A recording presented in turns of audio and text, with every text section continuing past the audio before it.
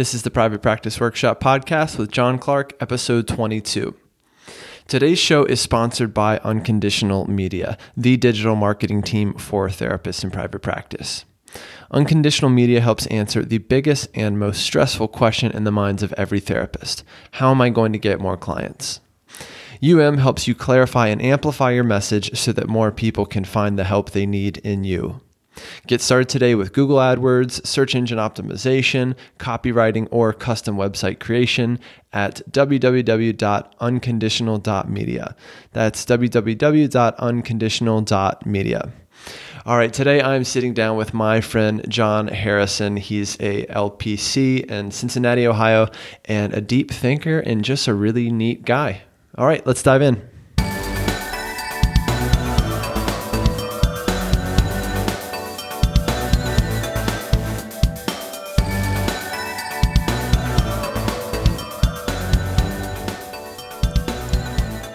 All right, and we are live. John Harrison, welcome to the show, and thanks for being here, man. I've been admiring kind of what you've been up to for a while, and been wanting to connect with you for a while. I feel like we probably have a lot in common, so I'm glad that we finally get a chance to do that. Hey, John, thanks for having me on. I appreciate it, and looking forward to the talk as well. Sure thing. Yeah. What's been going on in your world? You know, I told you before this interview, I've been just kind of rolling freestyle with interviews, and you're a podcaster as well. So, I think over time you've probably learned your own way of how to approach it. But, I figured we would just wing it. And if by chance we have nothing to talk about, then that's fine too. We could just sit here and reflect in silence for 40 minutes. We could just do the therapist thing where we have really constructive silences. Yeah. Just see who's the better listener for 40 minutes. Right. I don't think that's going to be a problem, though. I like the format. I definitely do. And I was telling you, too, I kind of worked that in towards the last, 5 or 7 episodes of my podcast where I'd tell the guest the record button's on and let's just see what kind of comes up. And I think what happens is you get a more free flowing or spontaneous or authentic conversation that comes up. And I think there's a lot of value in that. Yeah. And plus the podcast I listen to, I think without, having millions of listeners, that's kind of what I'm attracted to, is that kind of feeling like I'm in the room with the people that are talking. Sure. So yeah, I think there's a lot of benefit in that. There's so many styles out there, and what podcast do you listen to? I'm really curious. I got a few. I listen to there's Melvin's. I haven't listened as much as I used to anymore to podcasts in general, but then I listen to Joe Rogan. Yeah, so do I. Oh man. Yeah, I listen. I got a couple of business podcasts that I listen to. So like Profit First, I listen to Melvin. I try to keep up with Allison's podcast when I can. Aubrey Marcus, which is one of Joe Rogan's friends. Yeah, I listen to his podcast. I'm trying to think of what else. That's what I'm getting into lately. Sure. So, I'm a big Joe Rogan fan, and right. Man, that has been for some months like my way of unwinding. I had inundated myself with business podcasts to the point where I started absorbing more knowledge than I could implement. Which is right. a problem in itself, to be like, oh shoot, I have all these ideas now and I've gotten all this knowledge, but I don't have enough time to do anything with it. So now I just feel behind, which is a whole nother problem. But right. The Joe Rogan podcast is something else. Are you a UFC fan? No, not really. I respect the sport, but it doesn't do it for you. So he talks about it a ton on the show. For those of you who haven't heard it, Ultimate Fighting Championship. It's the mixed martial arts, division or the growing sport. But his show is so irreverent sometimes, and you also never know where it's going to go. Did you hear the one with Tom DeLonge from Blink-182, him talking about UFOs and aliens? Okay, I haven't, but let me write that down. Yeah, that'll take you on a trip. I love it. You'll either love it or you'll be like, this is completely insane and Right. I should do something else with my time. So, yeah, I guess it kind of just depends on the presentation. So a little bit about me. I had this flavor for like alternative or conspiracy type stories. Okay, then you'll love that episode. Awesome, and not not so much that I really buy or believe or go a certain direction. I'm just really curious about the unknown, and what if we gave a little bit of light and space just to see what else might be true in the universe that we're not aware of. And aliens is a really interesting one because you have, I mean, thousands, if not more, maybe millions across the world of people who have, observed unidentified phenomenon or mysterious phenomenon. And it's like, that's a lot of people. It's a lot. Whole, I think it was 1997. Half of the Metro Phoenix and Greater Phoenix area observed a 2-mile wide, what looked to be some type of unidentified spacecraft in the air. I mean, to the point where the mayor, I think, or the governor had to come on and do a press release. It was bizarre, and so stuff like that. I'm like, wait a second. Like, he probably had no idea what to say. Well, he didn't. Like, nothing would prepare me for this. Yeah, I think he came out in an alien mask and cracked a joke. and then like, everyone just get back to work. Everyone, nothing to see here. There was no like 2-mile wide black spot floating through the sky at creeping across the sky at 10 miles an hour. Right. Anyway. Well, there's a lot of there's a lot of documented sightings, and then there's also a lot of conspiracy around what the government has potentially done to cover it up.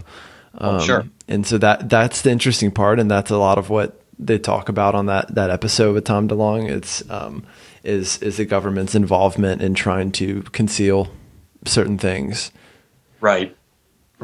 Well, I mean, mystery is a great aspect of life in general, and I think the need for certainty, how it expresses itself in our lives, is kind of like, it's just not, one, it's not realistic, and two, it's kind of boring, isn't it? Yeah. I mean, if we knew everything that there was to know about everything, then I just think that life would be a little dull.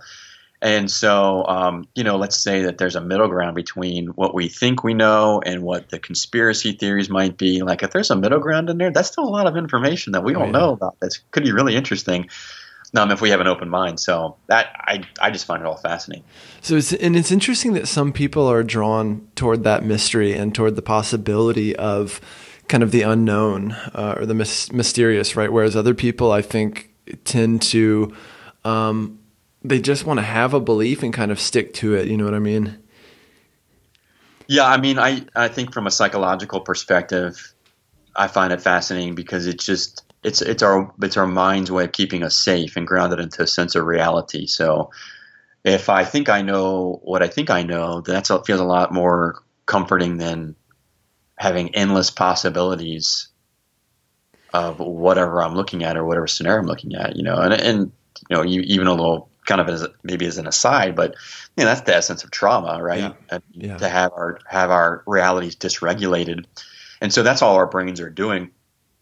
Of course, you could go along with the belief system that there's a flat earth too. That makes you feel safer. And that's not necessarily something I would want to believe in. But, it just so can go both ways. It's interesting, I think. Well, there's the mind's ability, the mind's tendency to cling to something concrete or something that feels more in control, right? And I think, trauma is a really kind of clear context for that. But even just, I think people and life in general, people will kind of cling to that when they can because they feel out of control. And this comes up a lot in session for me and with my clients is this sense of like, anything can happen in life, and we resist that so heavily, and we lament that.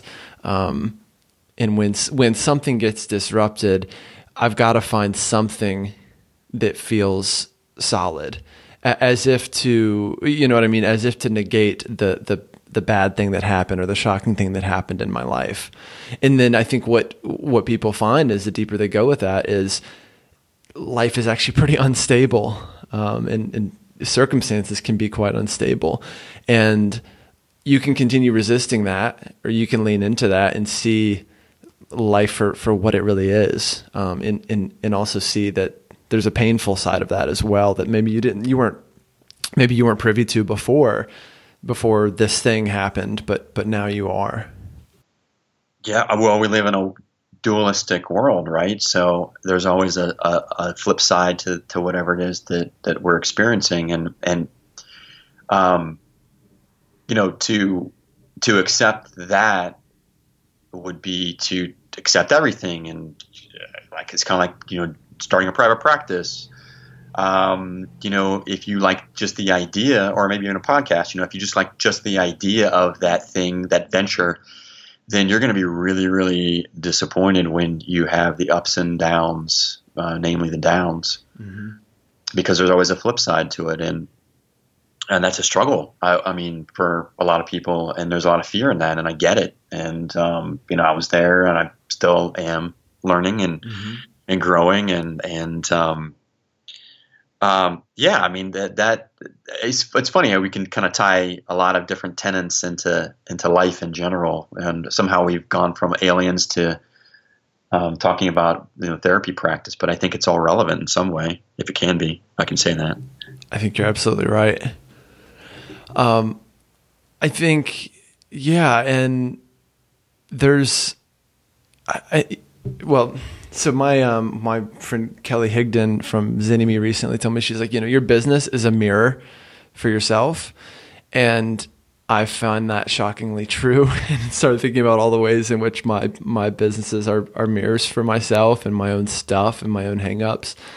And there's the temptation to feel like, okay, I've learned it all, or I don't need to learn more. And there's also again the resistance to the variability of private practice and of owning a business in general. And again, I think it brings that out. It brings out that anxiety in a lot of people. And again, either you lean into it or it overwhelms you to the point where you don't do it anymore, right? So there's got to be a certain level of kind of tolerance for that anxiety in order to make it in this business, or really any business ownership situation. There has to be. I've thought a lot about this in the past, especially the past couple years, and if I can't lean into that uncertainty or that anxiety and know that it's actually helping, it doesn't feel good in the moment. It doesn't feel good to have a failure. It doesn't feel good to have your caseload drop significantly. But there's a positive side to that ultimately, and that can help me. So it helps you kind of surf and ride through those uncomfortable moments and times. At the same time, I don't think this is for everybody. I don't think that starting a private practice is for everybody. I don't think that starting a podcast is for everybody. It doesn't mean anything more than maybe it's just not the thing for you, or the thing for me. It's just that when you kind of find your ground, like your arena, your area, your success is going to be dictated by your choices. Yes. It's no longer dictated by like, oh, well, my results were this way, and that means I'm doing good, or they were bad. It means I'm failing. It's like, no, hey, you want to do this? You want to start your own business? You choose it and you love it, and you love it means you're going to take all of it. You're gonna take the good with the bad, the lessons with the successes, and everything else. And it's like, man, then the magic starts to happen. Mm-hmm. Yeah, that's a huge lesson. And there's just a lot of realities that are going to hit you in the face when you're in private practice, whether you're starting or whether you're 10 years into it. Yeah. And I'm really glad you said that it's not for everybody, because I really believe that as well. And I've used that same I've promoted that same idea with podcasting, especially because so many people see it as like, just another shiny object or another thing that I should be doing because other people are doing it, and it could make me $1 million. I don't know what the kind of fallacy is there that people believe, but I think it's the same for private practice. And I agree that it's absolutely not for everyone. And there's some appeal of, certainly when you're in an agency or hospital or wherever, there's this appeal of being on your own and owning your time and all this stuff. But we don't often talk about the challenges that are going to be kind of waiting for you there. And there's not a right or wrong decision. There's really not. But it's interesting. I was the grass is always greener, right? Because the longer I'm in this business and have been on my own, which has been quite a while now, I'm prone to those thoughts as well of like, man, I could hang it up and get a job and have something consistent and have, I don't know, a regular office to go to with coworkers and paid vacation and all this stuff. You kind of dream about that, right? And you start thinking like, maybe my life could be better.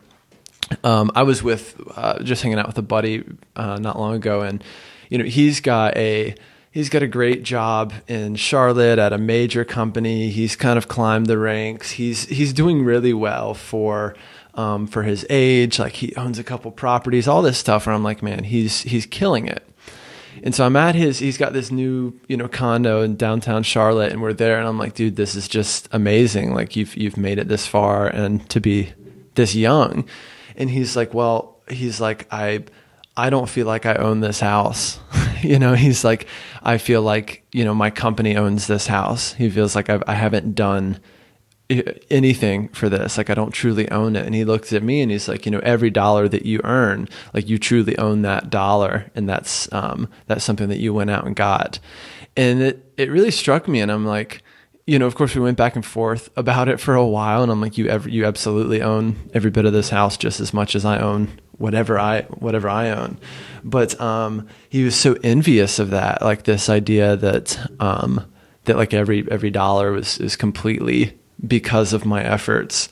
Whereas I think he's just feeling the burn of being part of something really big, but feeling really kind of small and insignificant, and not having meaning is what it comes down to at the end of the day. But then also my envy of him and then his envy of me. And it's like, at the end of the day, which one is greater? They're just different, right? They're just totally different paths. But I just thought that was interesting. Man, that's a really fascinating take. I'd be curious from his perspective if there's some hollowness to what looks like having achieved success because you could show it off with the nice condo and the furnished whatever furnishings you have, and maybe a nice car or vacation time and all that stuff. And there is something that has a deep amount of meaning to doing your own business. There really is. I try to remember that. I drive my wife's own car. It's a 2000 Ford Focus, and it just won't die. The engine going and going, and it's been paid off. Good promotion for Ford. Yeah, right. It's been paid off for a while, so we're not going to get rid of it. And it's just not the car that I want. It's not the car that I like. The CD player died 6 months ago, so I listened to AM, FM radio, and it's mine, and it's kind of a symbol of where I'm at right now, and I kind of like it. It's kind of like, here I am. This is going to be a memory at some point, another chapter in my story when I look back and 15, 20, 30 years and say like, oh, I remember when I was driving that Ford Focus. Right. And I kind of like it. Yeah. Whereas before I would have been really resentful about that aspect of my situation. Like, damn it, why has everyone else got this silly nice new car and Bluetooth system? And here I am putting along with my no CD player having 11-year-old Ford. But anyway. Well, the car is such a symbol, right? It's such a symbol of like where you're at. And also you see people with really nice cars who have absolutely no money. which is always amazing to me. And I'm like, dude, I know for a fact you have no money, but you've got a really nice car. Yeah, I think most of the country's like that. In fact, I think it's all just your car payment is more than your house payment, more than your mortgage or your rent. Unbelievable. That you're probably right. That's so strange to think about that would ever get to that point. That's another buddy of mine, totally different friend, but he, me and my friends used to kind of rag on him for this too, because, we would just give him a really hard time because he got this really, he got his first decent job and he had already owned a house in a really affordable area, and then got a really nice, like Toyota Tacoma, like fully decked out with the big mud tires and all this. And it was like this, this great symbol of like, I've arrived. And I'm like, dude, your car payment is more than your house payment. Wow. And then at some point it's like, that just becomes another debt that's kind of following you around when you realize, oh, either I can't afford that, or I'm, I've kind of dipped in a little bit too much. Yeah, it's wow. No, I get it. I'm not that place in my life anymore, but when I was in my mid to late 20s, that wouldn't have even been a thought. I would have taken a significant portion of my budget and done something like that. Mm-hmm. I would have, if I had the room, I would have bought the car. I would have. Mm-hmm. That's just where I was. But I got a family now. I got kids. I got a mortgage. I've got a business, and all those responsibilities that come with it. It just doesn't even register to me that would even be a choice. So, yeah, things really shift around, right? And so this is, I don't know if you've heard of Tim Ferriss before. He wrote a book called The 4-Hour Workweek. He's like, he's kind of digital entrepreneur. But, he talks about money in the 4-Hour Workweek, and he talks about money and things, and basically anything that you have you shouldn't rely on things to bring you joy, but rather it should be a tool for you. Like it should be some sort of tool that helps you do something. So if you have that big truck and it enables you to go off-roading or whatever, or fishing or hunting or whatever you want to do with it, then it's a tool, right? And that tool can help bring you some sense of satisfaction or joy because it enables you to do something. Versus just, banking on this thing, this object, bringing me joy. And I've kind of been, operating from that mindset a bit lately, or just since I kind of read that, because I think it's a good template for even making purchases. Like, is this going to enable me to do something, that could truly bring me joy? Or does this item itself, spark joy, and do I need it because of that, or am I telling myself I need it? So I don't know. It's interesting how we make decisions about money and about buying, and a lot of it becomes so unconscious, and I think fueled by amazing advertising and marketing and fear of missing out, and we just do a lot of things really unconsciously, and it's kind of amazing. Well, I think that there's something really powerful about that point of pause where you say, like, do I really need this? Is this something that's going to serve me or benefit me? If you can, whatever you decide is that it's not a good or bad thing, right? It's just a choice. But that moment of pause can be a really powerful moment of reflection. And I think that's kind of where we build awareness and insight, and that all the things that make life good at what it is for me at 41 isn't because I've had like a really cool truck. You know what I mean? Like that wasn't the thing, right? It was like you said, it's a tool. And I did have a truck at one time, and it was really cool. But now I got my Focus. Yeah, I've rescinded as my right. You just getting smaller and smaller. It's going to be a smart car after that. Right. I'll just have a really bike. I'll be driving to work on a 10-speed. It'll be a bike with a CD player, though. iPod Shuffle attached to the handlebars. Like, who's laughing now? Yeah, my destitute circumstances is my badge of honor. Yeah. Yeah. So money is a tool. It's energy, right? And it doesn't have to mean anything more than the meaning we want to give it. And that's really empowering and freeing when we are able to look at money in that manner, because money's going to come in, money's going to go out. You know, we're going to take dips and we're going to have successes, but it's never going to be, money in and of itself is never going to be the thing. Yeah. You know, even if we turn it into something of, you know, another material nature, like it could be a car or it could be a home. Like it's always going to be just energy. And so what we do with it, you know, how we have it, you know, serve us in whatever way we want, but ultimately what's going to kind of bring us that lasting fulfillment. I think that's where we're really going to start to see that what we like to term as abundance, that flow kind of really start to be optimized. Mm-hmm. Well, from a research perspective, there is this point at which money is no longer making you happy. So there's kind of a bell curve of sorts where as you earn more money, you may start to experience more kind of satisfaction, more joy from that. And then there's a point at which you don't get any more joy. And in fact, it starts going downhill again, which is super interesting, right? So the idea is that kind of proportional to where you're at in life, earning more doesn't necessarily mean more happiness, and in fact, it can mean the opposite, right? Or it can mean meaninglessness, or you know, more of that kind of emptiness that we loathe so much. So it's really interesting. But they've done research to kind of evaluate that tipping point where people start to earn a significant amount more money, and they realize, they realize from this research that they're by no means happier than the person beneath them, or the person that they once were. Well, I believe that.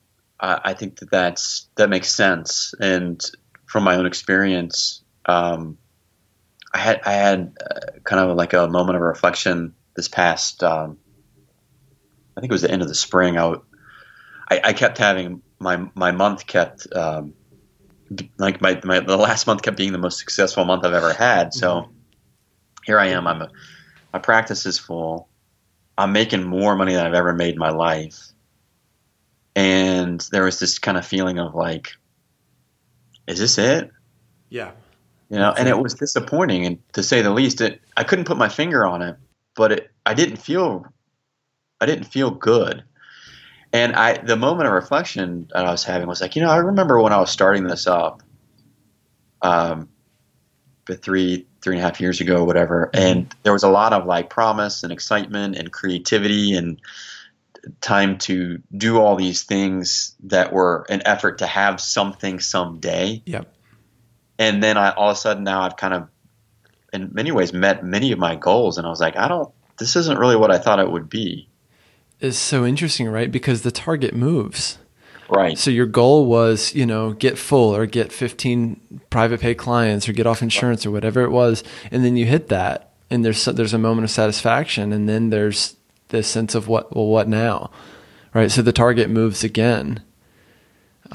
Right. Yeah. Yeah, it does. But I want to remember that feeling because it helps keep me grounded. Mm-hmm. I want to remember that it's kind of goes back into that science that you just mentioned. Like there's a lot of truth in that. And I think that even if we get it cognitively, it's very easy to fall back into that kind of scarcity mentality, or I'm lacking of something and I need to attain this and reach a certain goal. And, you know, that's fine. But I think the most fun I've ever had in doing any of this work was when I was like competing with myself, you know, and I was like creating and growing and exploring. And I rented this really cool office here in Cincinnati, and I remember painting all the offices myself and just working like, 12 hours a day trying to get it all set up. And then at the end of it, standing back and being like, damn, I did this. Like I did it. Like that felt really good. My caseload wasn't full, but I just created this thing, and I got a lot of enjoyment out of that. And when that was started to go away, when I got so full to the point where I didn't have any time to create anymore, I was like, this doesn't work for me. And like you mentioned, maybe my target, shifts, my goals shift now. And now I'm looking at opening up more space in my schedule and more space in my life to do more of the things that I really enjoy. And so that's kind of where things have shifted. Mm-hmm. Yeah, it's those moments are precious, and they're an important part of, the journey of building a business. And we don't know how precious they are until they're over and we look back on it, and it's just like the Ford Focus, right? You kind of realize that even though there's these parts of it that you really, that you're really just tired of, and you want to be kind of past that, there's also a kind of a sweetness to it, of just being there and knowing you're not always going to be there. It's so hard to see when we're in the moment, though, because you could also see that same situation of like, man, here I am painting my offices. Like I could pay someone to do this or breaking my back. Right. It's hot. Like, painting my office it doesn't get me any clients, but, so it's so easy to, see that same situation and be down about it, I guess. But if you realize and you trust that, this is a part of a bigger process of building something solid, building foundation, like I'm going to enjoy these painted walls when I am full, when I've got all the clients that I want to have, then it all kind of fits in, and it all makes sense, and you can enjoy it along the way. Well, yeah, it's that sense of gratitude. It's like bringing conscious awareness to what you have instead of what you don't. And that's like a lifelong thing. That can be said for anything. I mean, not to be morbid, but we're going to have people that we love that are going to pass away. Mm-hmm. That's part of life, and it's like, well, when that happens, one of the first things that we're going to reflect upon is all the things that we did with them and the time we had with them, and so it just becomes a reminder of like, well, be present now, be here now, be enjoying life and your relationship with them right now. Don't wait. Mm-hmm. The circumstances don't need to be any different to enjoy life. Mm-hmm. That's just the illusion that we think that they do, and they don't. That's, like you said before, that's like kind of piecing out that positive, that appreciation, mm-hmm. in everything that we do, if we choose to, mm-hmm. if we choose to. We always want things to be different. And also the last thing we want to do is build a business that we resent, or a business that is running our life, because that entirely defeats the purpose. So I work with a lot of therapists in coaching and in my groups and whatnot. And, unfortunately, we find ourselves in this situation a lot where the business is running us, and we're seeing 35 clients a week or something, crazy like that. And you look back on it and it's like, is this what I left the agency for? Is this what I really wanted? To me, that just entirely kind of defeats the purpose of owning your time and owning your life. So sometimes we overwork ourselves, and then we've got to kind of backpedal a bit and kind of optimize our business to fit our life again.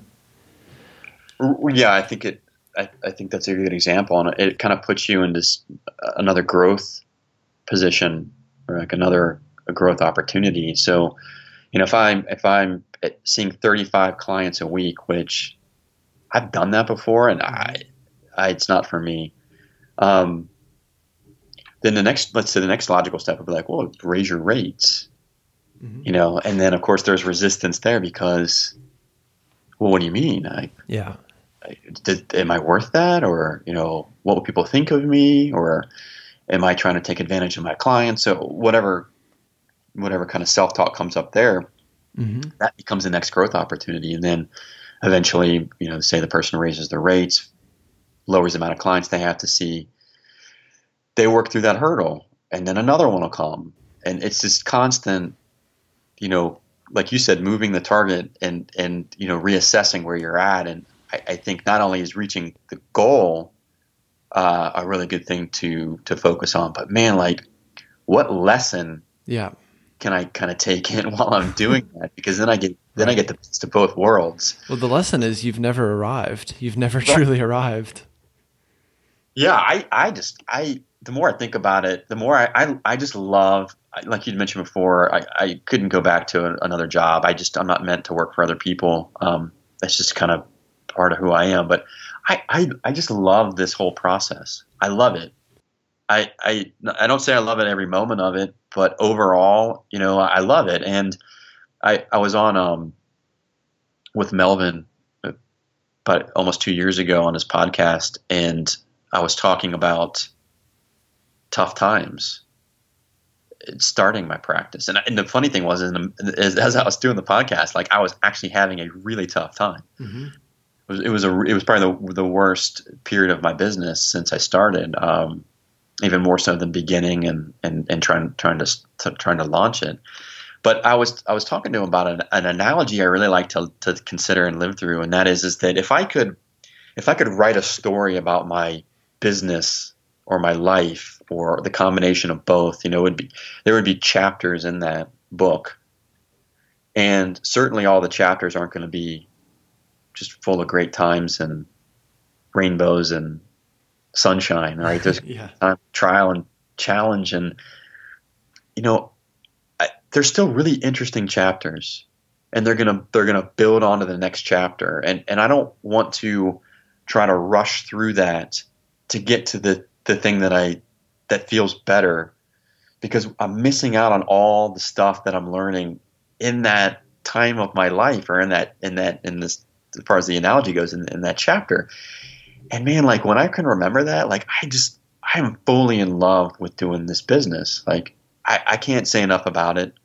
I probably need to be away from the office a little more than I am now, but I there's just something very special about it. And I know it's like, I've given up the fact that I'll ever go back. I say, knock on wood, ever, but I just won't be able to work for somebody else anymore. And that's just not an option for me. Mm-hmm. I've let go of that. And so this is what I do. This is kind of who I am and how I do my life and do my business. Man, that's huge. And my hope would be for our listeners is that you can find your own way and the way that John has, and that you can still love this business and love what it brings to you, the opportunity it affords you, and even love the anxieties, love the challenges and the highs and the lows.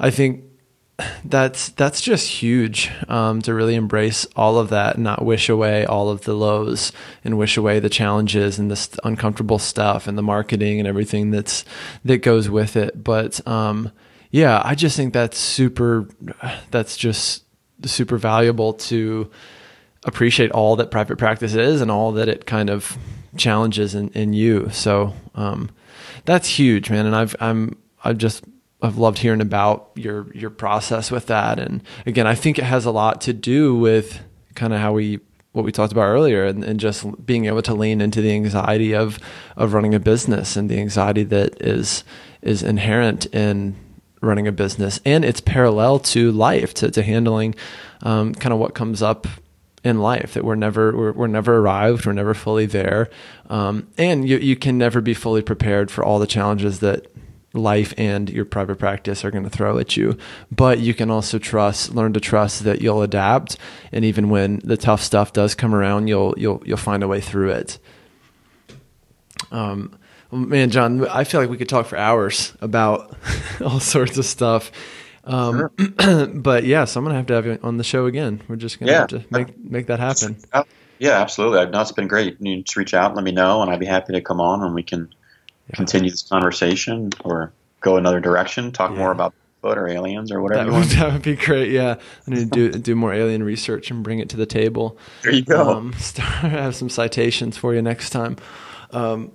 So how can folks get a hold of you and learn more about what you're doing? Because I also know you have a podcast that I've listened to that's really great. Yeah, sure. Well, you can you can find me at lifemadeconscious.com. So just one word, lifemadeconscious.com. And then you can email me at john@lifemadeconscious.com. True Calling Project is the name of the podcast. So you can find that on iTunes or Stitcher. And right now, I think my next kind of venture, I was just on the phone with Ernesto Segismundo yesterday, and we're looking at doing some type of ongoing kind of like video series chat about niching, and I'll be getting into more of what I talked about today on the podcast about like finding that part of you that's really, it's kind of like living through the niche. It's not like you're trying to find that shiny object or that solution that's going to get you what you think that you want, but actually kind of like living through your true kind of self. And in some ways, it's kind of reflective of my podcast as well. But that's kind of the next thing I got coming up. You can also just like and subscribe to the True Calling Project on Facebook or Life Made Conscious on Facebook. You can also just add me as a friend on Facebook at John Harrison, and be happy to add you to my friends, I guess. So that's it. Lots of good stuff. John, thanks again for being here, and we'll catch up soon. Yeah, sounds great, John. I really appreciate it, man. Take care. All right. Thanks for joining us again for another episode. I hope you enjoyed it. Thanks also to our sponsor, Unconditional Media. Unconditional Media is the digital marketing team for therapists in private practice. If you need more clients or a steadier stream of clients, get in touch for a free consultation by visiting www.unconditional.media. There is no .com attached to the address. That's just unconditional.media. All right, that's it for this week. I'll see you next time.